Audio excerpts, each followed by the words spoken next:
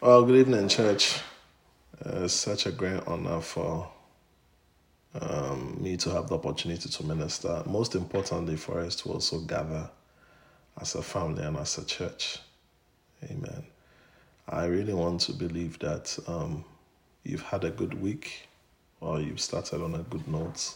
We're halfway through the working week. And we are in April. Are you excited?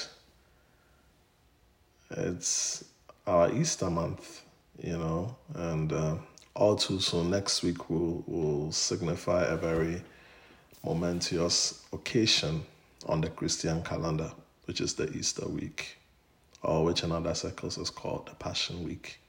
The Passion Week is basically the last 7 days of Jesus' accounts before his crucifixion, death, burial, and resurrection.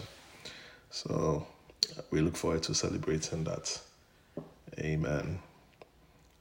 Easter holds a very great significance and a great meaning to our Christian faith. It's one of the central cruxes of our Christian faith. And out of that experience or event, some may call it an event, has emanated the new covenant. Are you aware that you and I are recipients of the new covenant because of Easter? That would have never happened. And when we are talking about Easter, we are not talking about commercialized Easter. That's the Easter bunny, the Easter eggs. So we are talking about Easter. We are talking about Christ's death, his burial, his resurrection. And don't forget his crucifixion. So Christ's crucifixion, his death, his burial, his resurrection. These 4 points is what Easter is established on. So Easter is not a commercial thing. And we all have to value that. Because today, you and I, we are part of another covenant altogether. It's called the New Covenant. The New Covenant has been made possible because of Easter, because of one man who selflessly laid down his life. And out of this Easter event has been many foundational doctrines for Christian living. And I believe tonight it's an opportunity for us and an attempt to look at such of one of these, which is called redemption. So redemption is one of the words that is thrown about. And we've understood redemption by the means of Christ's death, or crucifixion, his death, burial, and resurrection. So this month, we really want to look at a series on redemption. I must admit I have a pet peeve. And my pet peeve is when words are reduced to buzzwords or Christian cliches. I don't think that's the best. When words are just reduced to just becoming a rhyme and it becomes more of a point of exclamation, honestly, it loses meaning. It loses great significance, great depth, and great richness of God's revelation that you may never know because it's just a cliche to you or a rhyme. So I really want to believe God that tonight, for all of us who are here present and those who are listening, we will have the opportunity by the Holy Spirit to attempt to unpack what redemption is all about. And I believe it should give us a cause to rejoice and shout for joy when all is said and done. Amen. It's not just important to just know. It's important to receive this truth, practically apply the word to your life. Okay? That's the most important thing. That's the only reason we come to Bible study. We come to Bible study so that we will receive the word of God, practically apply the word of God to our lives so that the word will work. And then from there, we can see ourselves growing from glory to glory, from one level to the next level. Hence, becoming more and more like Christ. So I just want to believe that's what this series is inching towards.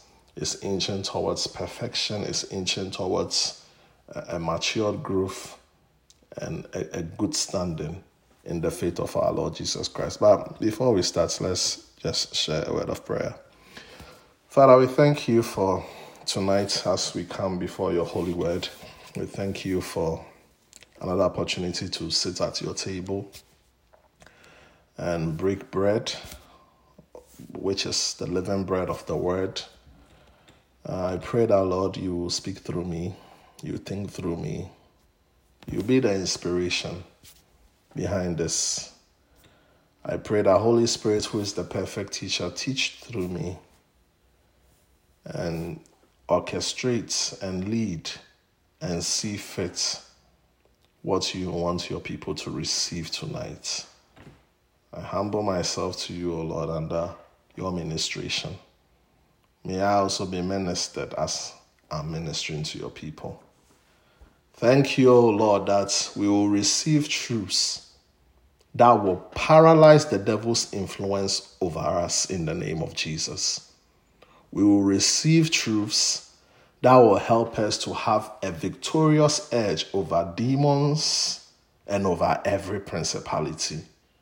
Thank you that we will receive truths that will enforce our rights and understand that indeed we have authority. Thank you, O Lord. As we learn of this, may we love you more and more and understand what it took to sacrifice and to pay for our sins. In Jesus' name, amen. Excuse me.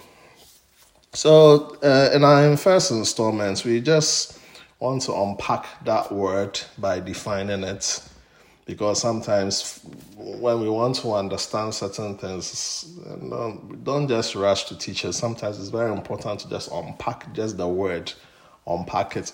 Once you are able to get the definition of the word, you get an overview of it. And when you get an overview of it, it sort of now guides you on where you are going. Amen. So that's what I want to do tonight.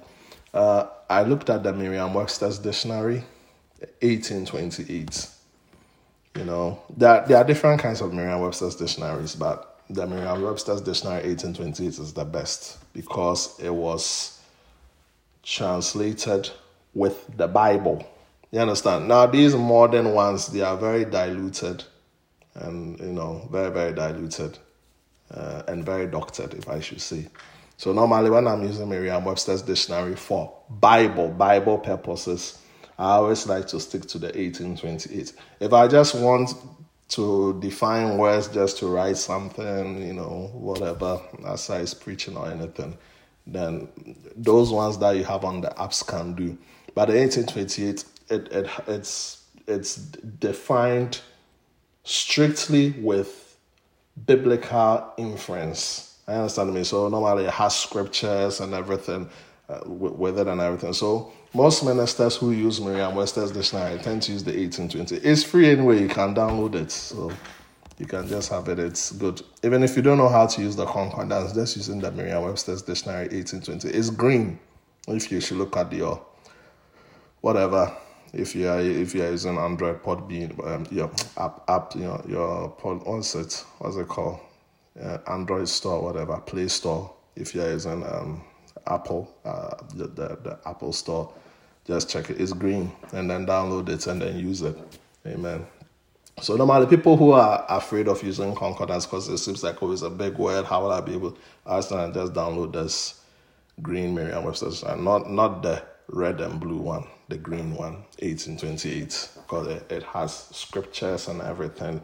And normally, the reason why it's good is that when you check the concordance, the meaning is just exactly the same.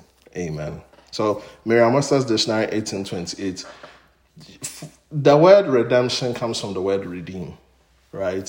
So, most of us speak English. A casual look at the word redeem, I believe you cannot explain it. But when you look at this dictionary, it gives us 11 different distinctions, which I want to go through tonight. Amen. So the first one And like I said, redemption comes from the word redeem. So for us to define that word, we will have to define the root word out of which we get the word redemption. So redeem, number one, it means to purchase back. That is to ransom or to liberate. This has more to do with slavery, right? So that is to buy someone back. Like during those times, the context in which this was written, slavery was a business. And there was a climate of slavery. So that word redemption was a very common word. So to anybody that lived during the biblical times or even among the 18th century, when you hear the word redemption, 9 times out of 10, you might not be thinking Christian if you were not a Christian, because it was a word that was used commonly among slaves. So to ransom, to liberate, to buy someone, to purchase someone back. Because those days, freedom was expensive. It had to be purchased, right? And when you do that, you are in the form of redeeming, which is known as redemption, right? So that was it. So the first thing that we see is that redemption means to purchase or to ransom or to liberate. The second definition is to repurchase what has been sold. So now this now doesn't have to do, it has shifted from human beings to now properties and lands. So normally the person who would do a repurchase would have maybe experienced some freedom, or maybe he might be joined to a sovereignty that might have military might to be able to get themselves free of their captors. And when they are able to do that, and when they go to their captors to get their spoils and their booty and plunder whatever belongs to them, one of the things they do is that they buy back whatever belongs to them from the citizens of the sovereignty. So now it's shifted now from people to now lands, properties, and so that is also redemption. And in fact, this one has even a typical example. When you read Leviticus chapter 25, you will see a classic case of redemption. When you see the word redeem being used there, redeem there is used for plots of land and possessions. So Leviticus 25. Number 3, it means to deliver. That's deliverance. And this, you can look at Psalm 25 and Deuteronomy chapter 7. Psalm 25 and Deuteronomy chapter 7. So, another definition of redemption is deliverance. You've been delivered. Deliverance. That is redemption. Number 4, to compensate or to make amends. So I believe that we all understand what it means to make amends or to compensate. That is also redemption. It's not a form of redemption. It's redemption. That is the definition. Number 5, to free by making atonement.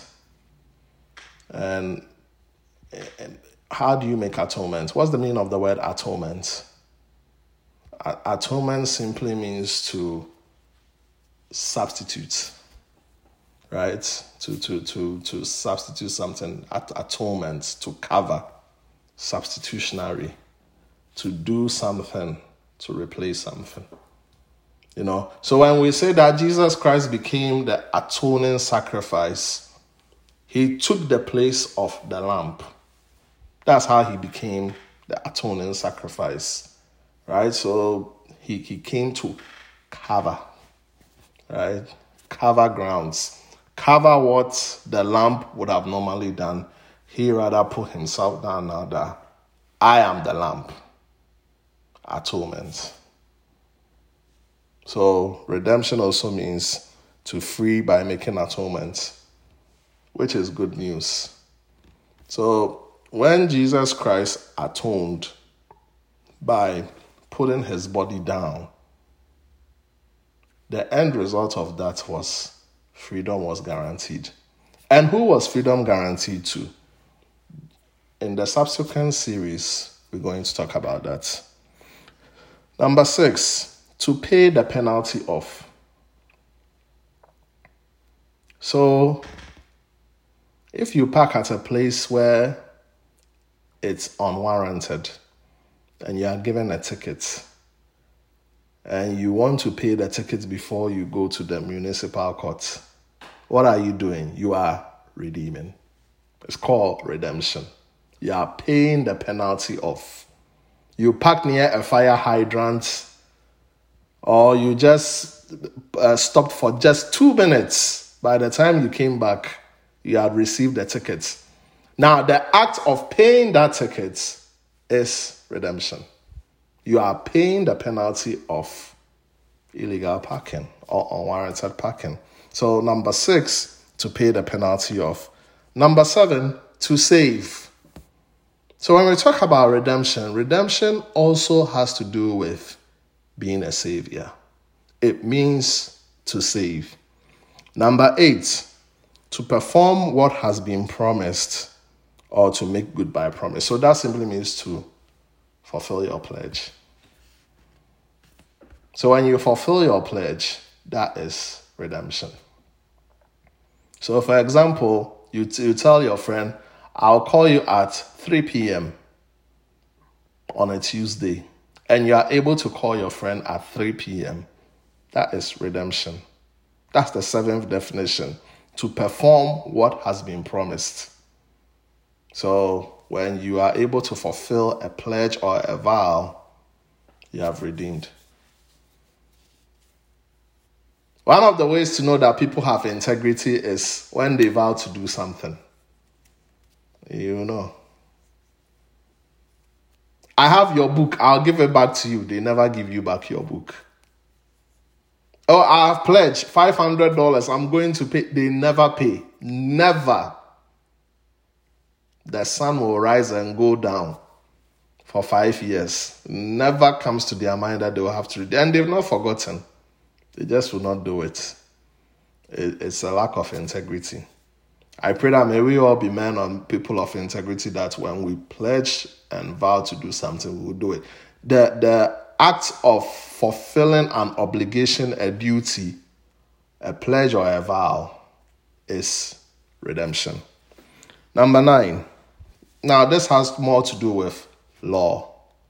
That's to recall an estate or the right to re-enter. So, for example, if you've lost, mortgage, and you want to re-enter, you will have to pay the principal, the interest, the expenses, everything. All those things so that you will be able to re-enter the mortgage negotiations is redemption.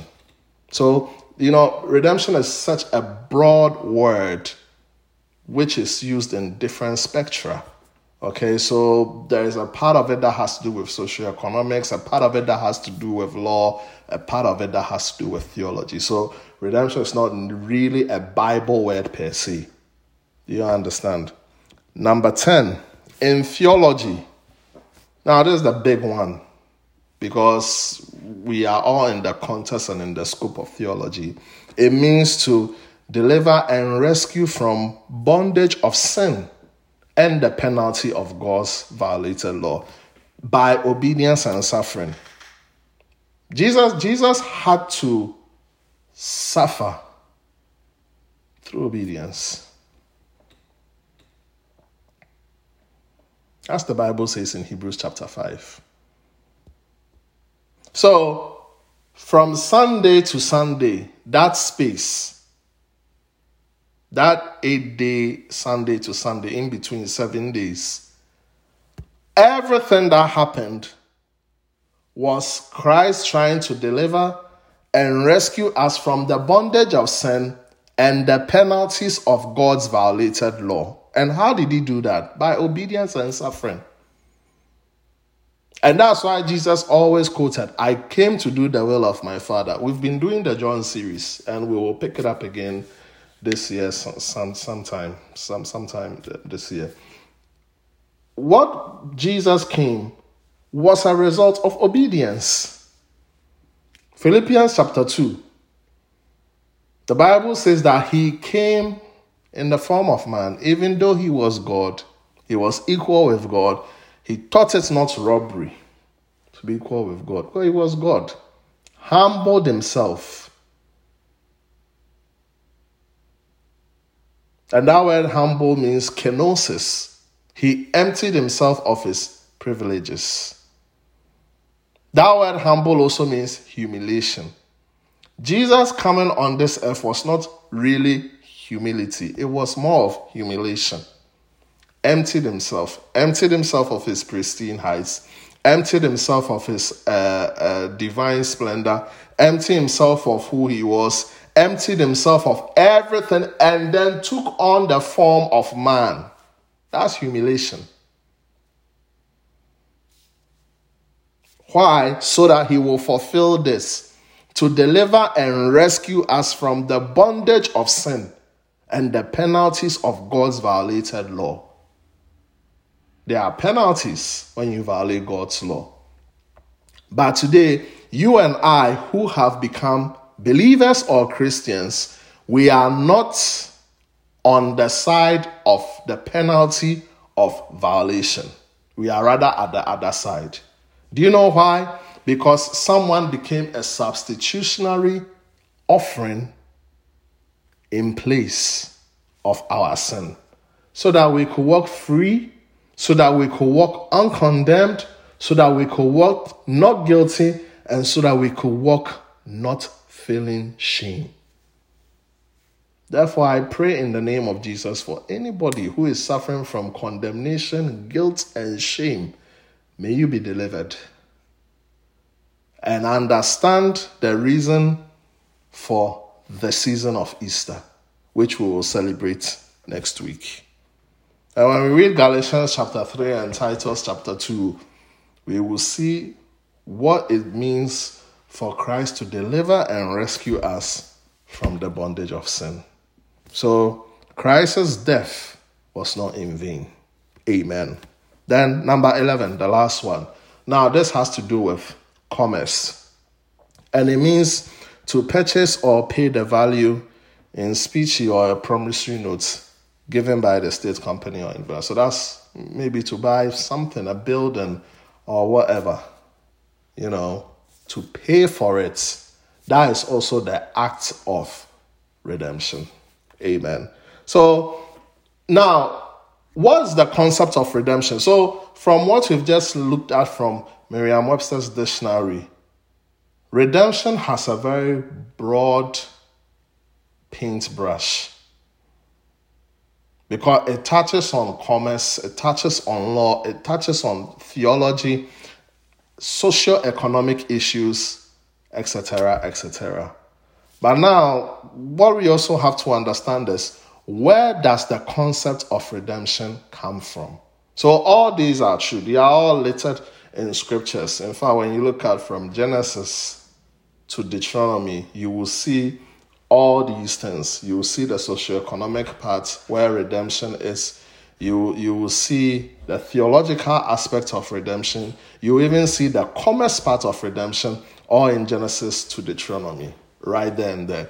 But now, where does the concept of redemption come from? Because now we've been able to define the word. But before we were able to define the word, we have to trace the origin of redemption. So where does it really come from? The concept of redemption, listen to me, was born in Eden, where man sinned by disobeying God. So for us to really understand this, go with me to Genesis chapter 3, verse 20 to 24. Genesis chapter 3.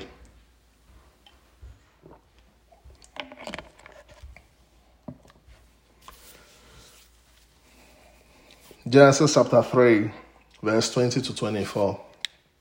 Genesis chapter 1 is the record of God creating the earth and man in 6 days. Chapter 2, the first 15 verses, God created woman in addition to man. Became man and woman, husband and wife.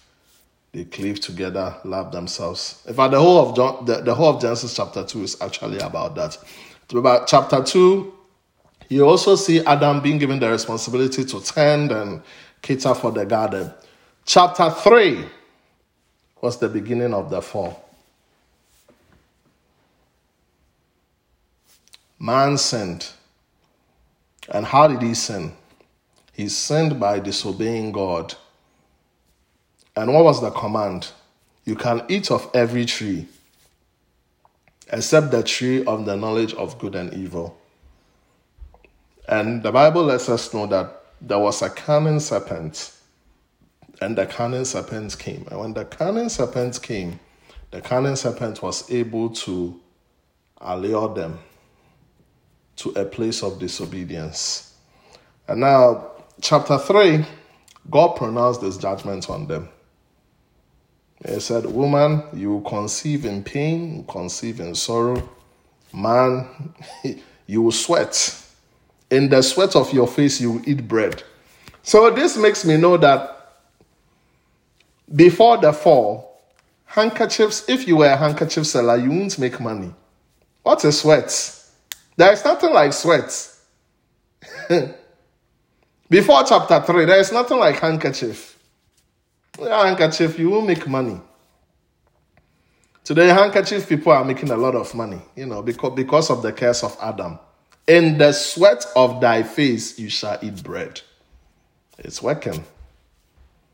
So, God now pronounced curses upon the serpents, the woman, and Adam for sinning. But there is something amazing. After all is said and done, before God drove them out of Eden. Now, you have to understand why God drove them out of Eden. If you critically look at the story carefully, God drove Adam and Eve out of Eden because he thought of the salvation of man. Somebody will say, Pastor, why are you saying that? Let's read the last 4 verses. Genesis chapter 3, verse 20 to 24. So now he's finished cursing them. After he had finished cursing them, Adam now called his wife Eve, because she's the mother of all living. So verse 21. Also for Adam and his wife, the Lord God made tunics of skin and clothed them. Then the Lord God said, behold, the man has become like one of us, to know good and evil. And now, lest he put his hand and take also the tree of life and eat and live forever.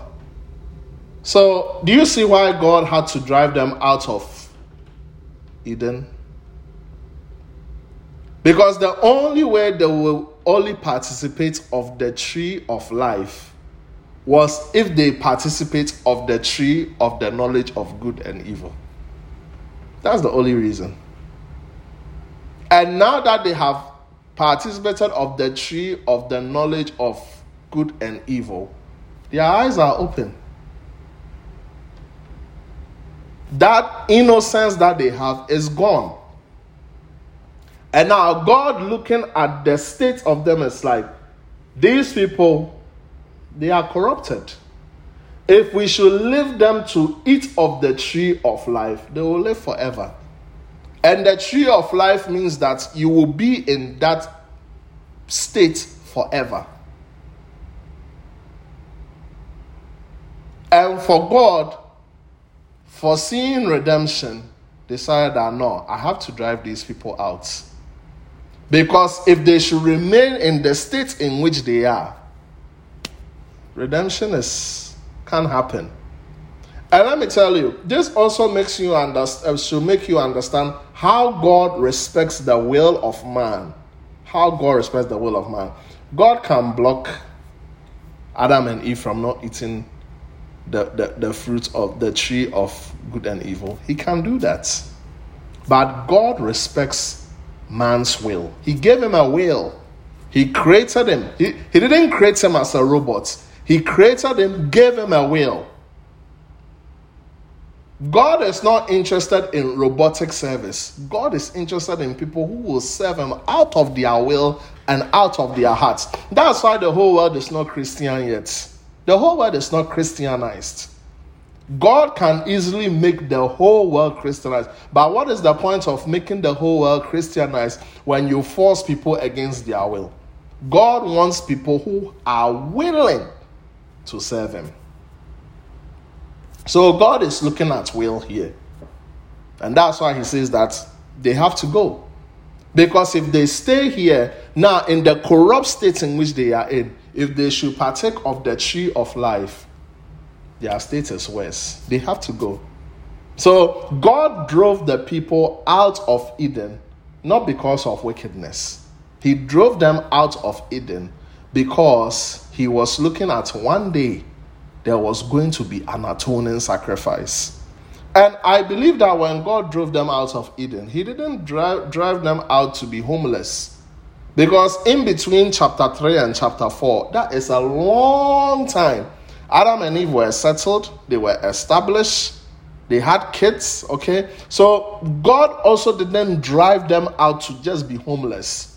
I believe that all those fine details that we don't know for some reason, we might know maybe when we see God face to face. But I really believe that God didn't leave them homeless. But he had to drive them out. And when he drove them out, he now placed a sword so that the sword will guard the way of life. Now, verse 21 is very important. Let me read this in another translation called the Easy Translation. The Lord God made clothes for Adam and Eve to wear.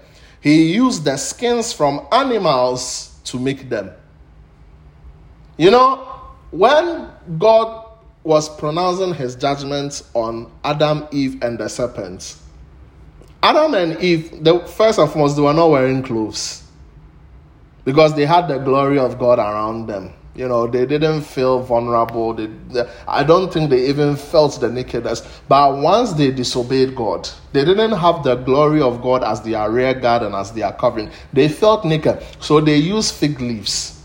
But after God had pronounced the judgments, God took tunics of skin from animals. And let me tell you, for God to have a tunic of skin, it meant an animal had to die and shed its blood. So that is where the concept of redemption actually came from. And mind you, God was sending them out of his presence, out of the garden, now to face the harsh realities of the weather, to face the wildness of the earth. And just wearing fig leaves is not going to do. We all live here in this part of the world where we experience cycles of seasons. When it's autumn, you know what happens to leaves. These people, their attire will not even last one cycle, one season cycle. But God, in his manifest wisdom, prepared something durable for them, that they will be able to, it will now cover their nakedness. And also, number two, they will be able to be sustained in the harsh realities of the world. But that happened at the death of an animal or animals. I don't know how many animals that were killed for them to have clothing, but there was death. So in the scripture, death happened in heaven. It happened to animals that were used to clothe Adam and Eve. And it was a spiritual implication. It was a prophetic word talking about the ministry of Jesus one day, who will come down and he will use his blood rather to cover us of our sin. Redemption. So the concept of redemption started from the Garden of Eden. God, in his wisdom, made clothing from animal skin, and it came at the expense of the death of an animal. And it's the concept of Christ, who is going to be our kinsman redeemer, who will deliver us from sin by laying down his life. That's it. The tunic skin was Christ will be our kinsman redeemer, who will deliver us from sin by laying down his life. And let me tell you, even though Adam and Eve left the Garden of Eden, God still spoke to Abel. God still spoke to Cain. God still spoke to humanity. So God did not really abandon humanity to the end of itself. Until when we read Genesis chapter 6, where the Bible says that now the wickedness had arisen so much that the people of the earth began to sin so much and pollute the earth that the earth had to be washed away. But until then, God did not forget about Adam and Eve. They were not a forgotten agenda. And that's why when we read Revelation chapter 13, verse 8, it calls Jesus the Lamb of God who was slain before the foundation of the world. I hope we do remember Pastor Robert touched on that. Revelation chapter 13, when we were doing the Revelation series, he did talk about that. If we all paid attention, he made some interesting comments there.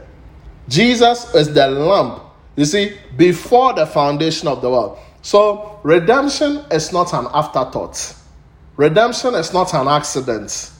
Redemption is not a word that just popped up because Adam sinned.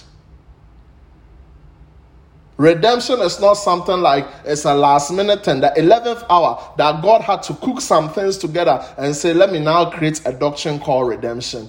Redemption was before God created the heaven and earth, before he created the heaven and earth, before Genesis chapter 1 verse 1, before God said, let there be light, and there was light. God thought of redemption. He saw Jesus as the Lamb of God who will be slain before the foundation. And what does it mean that Christ was the Lamb of God who was slain before the foundation? It simply means that God had already made provision. He had advanced plans for the program of redemption, the agenda of redemption to come into play. Because God knows the end from the beginning. He knew that when he created this world, it was going to be tainted with sin. And before he created the earth, he had already ordained Christ as the Lamb of God, slain before the foundation of the earth.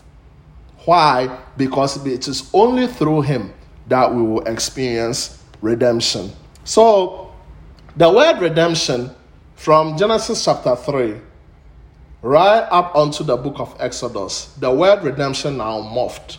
It morphed into different definitions and different meanings. And some of the definitions is what I read to you. It meant business and commerce. It had something to do with slavery, buying back. It has something to do with law. Now it morphed into various definitions. But now I want us to now shift our attention to Exodus chapter 3 and end here. So apart from Adam and Eve who experienced redemption, another group of people also experienced what was redemption. So now let's go to it. Adam's redemption was solely spiritual. What God did to Adam and Eve was a spiritual significance, and it was pointing to the coming redemptive ministry of the Lord Jesus Christ, who will come down in like manner, like the Son of Man, lay down his life, cover our sins, so that we will be free from the wrath of God to come. But now, apart from Adam and Eve who experienced redemption, there is also another group of people that experienced redemption. So now go with me to Exodus chapter 3.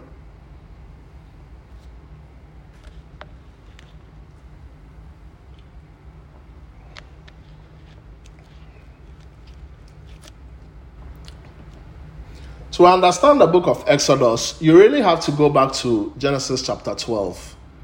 Because Genesis chapter 12 talks to us about when God called Abram. He was called Abram. And then his name was changed from Abram to Abraham. But when God called Abram, God spoke to Abram. God told him that I'm going to create a nation out of you. Chapter 15, God made a covenant with Abram. Chapter 12, he just called him. He said, follow me. Leave your country, your father's house. Follow me. I will make your name great. He gave him all those promises. Abram believed. Abram obeyed. Abram followed God. Now in chapter 15, God made a covenant with Abram that everything that I said whilst you are in the land of the Ur of the Chaldees, I'm going to do it. And for you to know I'm going to do it. Let me tell you something. God doesn't need to have a covenant with us. Because his word is as good as he is. He doesn't need to have a covenant with us. He will never fail. His glory he shares with nobody. He is the Lord. But to prove to Abraham of a certainty that in blessing I will bless you, and out of you shall your descendants be like the sand of the sea. Let me make a covenant with you. So he made a covenant with him. And then if you read Genesis chapter 15, you will see the items that were used for the sacrifice that formed the bond of the covenant.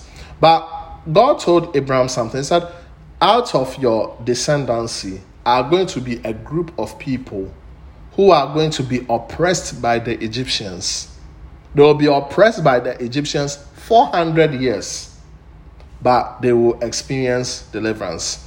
Now, in Exodus chapter 3, we are now going to see the fulfillment of that age-long prophecy, 4 centuries prophecy. We are now going to see the fulfillment of it. So now, let's read from chapter 3, verse 8. Exodus chapter 3, verse 8. So, this is God talking to Moses. So, in chapter 3, Moses was just tending the flock. And then he saw a bush, right? It's burning, but the leaves are not consumed.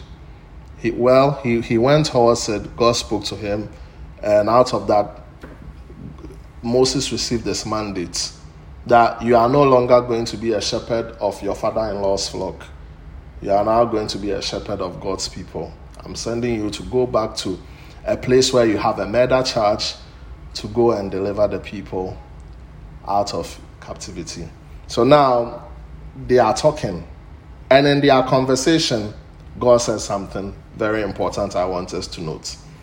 So I have come down to deliver. Now, if you look at the Hebrew word of this word deliver, it means redeem, rescue. And if you do remember, when we read the definitions of the word redeem, one of them was deliver or deliverance. I have come down to deliver them out of the hand of the Egyptians and to bring them up from that land to a good and a large land, to a land flowing with milk and honey, to the place of the Canaanites and the Hittites and the Amorites and the Perizzites, the Hivites and the Jebusites. I wish time was on my side so that I could really read the whole of Exodus chapter 3 and then we go through it very well. Because this is just one aspect of redemption. This is one aspect. The children of Israel experienced redemption on 2 fronts. They experienced redemption socio-economic wise. Okay, their status was going to change from a servant to being a citizen. Their status was going to change from a pilgrim or a foreigner to now being a citizen of their own land, a place where they can go, okay, this particular place is now my country. I'm a citizen of this country. This is my land. I'm settled here. On 2 fronts. So socioeconomic. But the other side of redemption that we also have to see is that it was also spiritual. Because the main reason, this was not the main reason why God actually called the Israelites out of captivity. The main reason was he called them out so that they will worship him. They will be his people and he will be their God. This is secondary. Socioeconomic status is secondary. The main reason why God decided to make redemption or deliverance available to the children of Israel was because he wanted to establish a relationship with them. So the Israelites experienced redemption on two levels. Socio-economic, which means that their status was going to change from slave to now becoming a free person, from a foreigner to now becoming a citizen of their own land. They were going to now come to a place of prosperity and abundance. But aside that, they were also now going to have God as their God. They were not going to serve the gods of the Egyptians. They were all going to serve God. So this is redemption from the Old Testament. How it all started. So from this place now, we can now trace redemption right up to the New Testament, the implications of redemption, and what it means to live a redeemed life. So like I said, Adam's redemption was a very spiritual one. It had a spiritual significance. It pointed that one day, the Lamb of God who was slain before the foundation of the world is actually going to come in like manner, like the Son of Man, die on the cross and become the covering of our sin. Aside Adam and Eve becoming the recipients of redemption, the children of Israel also experienced redemption, but they experienced it on two fronts. Spiritual. That's they will be taken out from the sin, from the godlessness of Egypt, so that now they can become one with God, worship God, have their laws, and of a truth, they will be called the chosen of God. But not just that, it also impacted on their socio-economic status. So tonight, we just want to use this as the foundation just to unveil and unpack the meaning of the word redemption, trace its roots, and then now we can now look at it from the New Testament, what redemption really means. Amen. I'm done for now. It's 11 minutes to 8. If you have any questions, contributions, the floor is open. God bless you.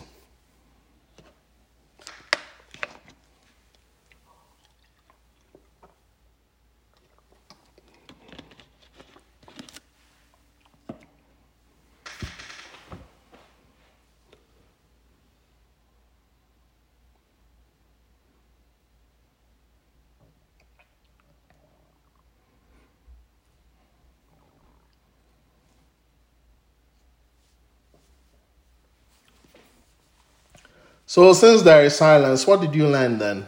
It looks like nobody has a question.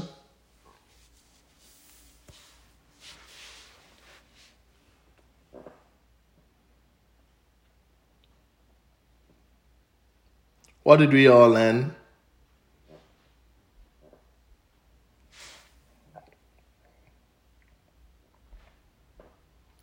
Should I start calling names?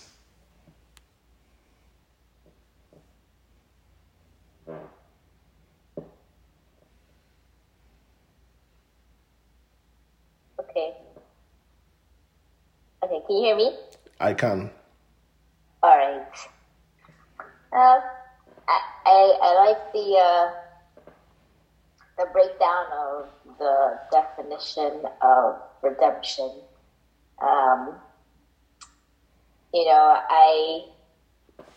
When you were talking about the slaves, I was, remembering that most people back in the day, they were enslaved because they owed money. It was debt, whether it was taxes or they borrowed money or whatever have you. So they owed money.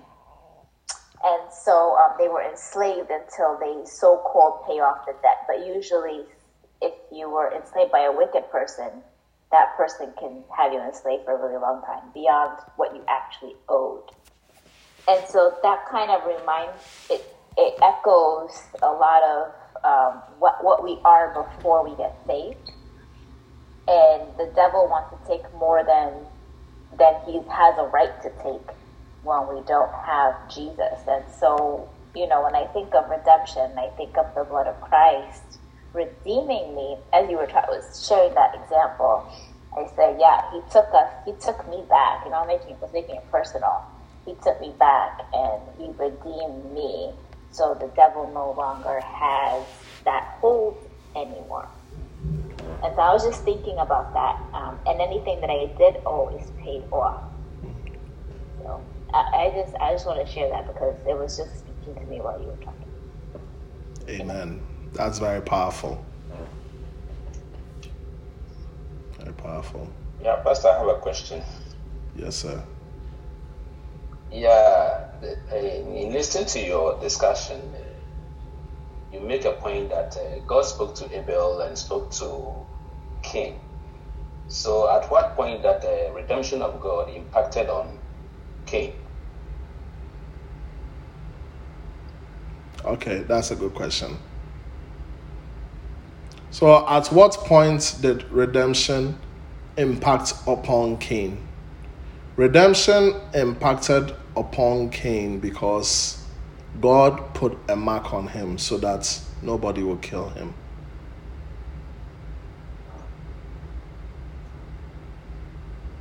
Okay, thank you. Because he was a murderer. Blood for blood. But God preserved him. And God didn't allow anybody to touch him, put a mark on him. So all these are offshoots of redemption. What's the offshoot of redemption?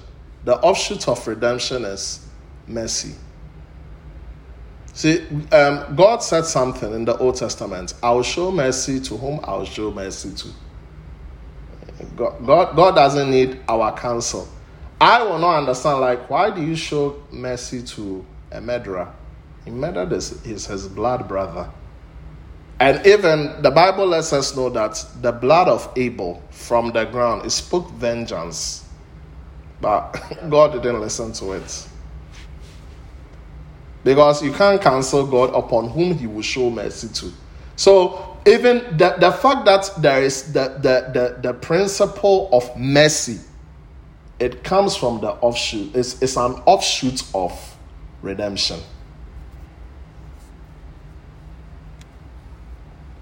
In Mass, we did something called subsets. So mercy is a subset of redemption.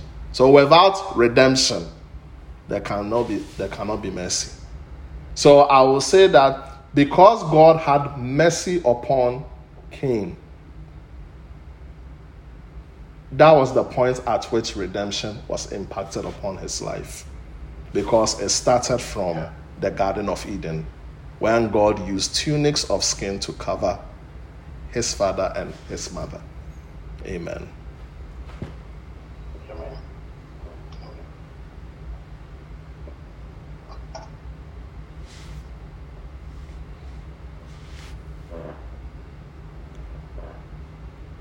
All right, so I just remembered the scripture. Let me just read the scripture so that I'll tie up all the loose ends. So when God told Moses that I'm going to deliver the people or redeem the people, did he do it? Well, when we read through the scriptures, we realize he did it. But let me read David's account because he summed it up beautifully. Now, if you go through the book of Exodus, it's a period of about 7 chapters, the redemption. The 10 plagues had to come, and after the 10th plague, it was not enough. They had to cross through the Red Sea before they experienced permanent redemption or total freedom. But David sums it up very beautifully in Psalm 105. And I will advise you, just read Psalm 105. It's a powerful scripture. But let me start from verse 37. Do you know what I find funny? When you read Psalm 105, these people didn't know God. They didn't know God. The children of Israel, they didn't know God. God says they are anointed. Do not touch them. Can you believe it?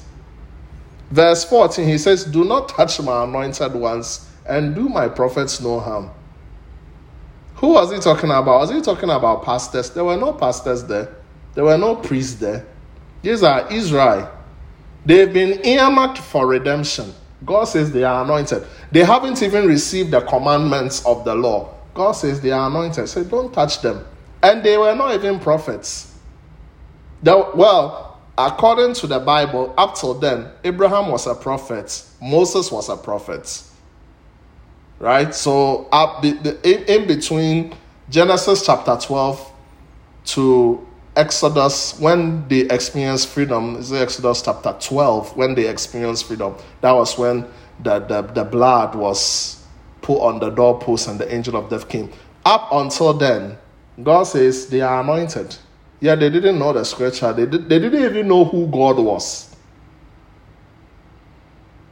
So God really loves us. God cares for us. And how much more you who are a Christian, you are anointed. Well, verse 37. He also brought them out with silver and gold, and there was none feeble among his tribes. Egypt was glad when they departed, for the fear of them had fallen upon them. You know, these Egyptians, they started to become afraid of the Israelites. These were people who were slaves. They beat them, torment them, subject them to very cruel and harsh conditions. But when redemption came to town, the bully now became the bullied. And that's what redemption can do. There is power in the force of redemption that if you and I are able to understand it, the devil who has been bullying you all your life, he will now become the bullied. That spirit of oppression that has been bullying you all your life, it's time now it becomes the bullied. Egypt was glad when they departed, for the fear of them had fallen upon them. He spread a cloud for a covering and fire to give light in the night. The people asked, and he brought quail and satisfied them with the bread of heaven. Did these people deserve a meal from the Lord? But because the force of redemption was in power, they experienced the mercy of God. He opened the rock and water gushed out. Can you drink water from a rock? God brought things from unusual avenues and uncommon places. And the Bible lets us know that it ran in the dry places like river. For he remembered his holy promise. Why did God redeem the Israelites? The force of redemption came into effect because he remembered his holy servants, Abraham, the promise he made to him. That's why if you want to understand Exodus chapter 3, like I said, trace it back to Genesis chapter 15, because that was when God made a covenant with Abraham. He brought out his people with joy, chosen ones with gladness. He gave them the land of the Gentiles, and they inherited the labor of the nations, that they might observe his status. So you see why their socio-economic status had to change. It had to change so that they will observe the statutes of the Lord and keep his laws. So we can't talk about redemption. It should just affect our material, prosperity, socioeconomic status, and it doesn't affect our spiritual status where we are delivered from sin, we are born again, we are candidates for heaven. Hence, reading the book of Revelation, that we will look forward to the blessed hope of the coming of the Lord Jesus Christ. Redemption is useless. It's 8:01. I'm out of time. Thank you, Lord, for blessing your people. Thank you for what we've heard. In Jesus' name, amen. Good night, guys.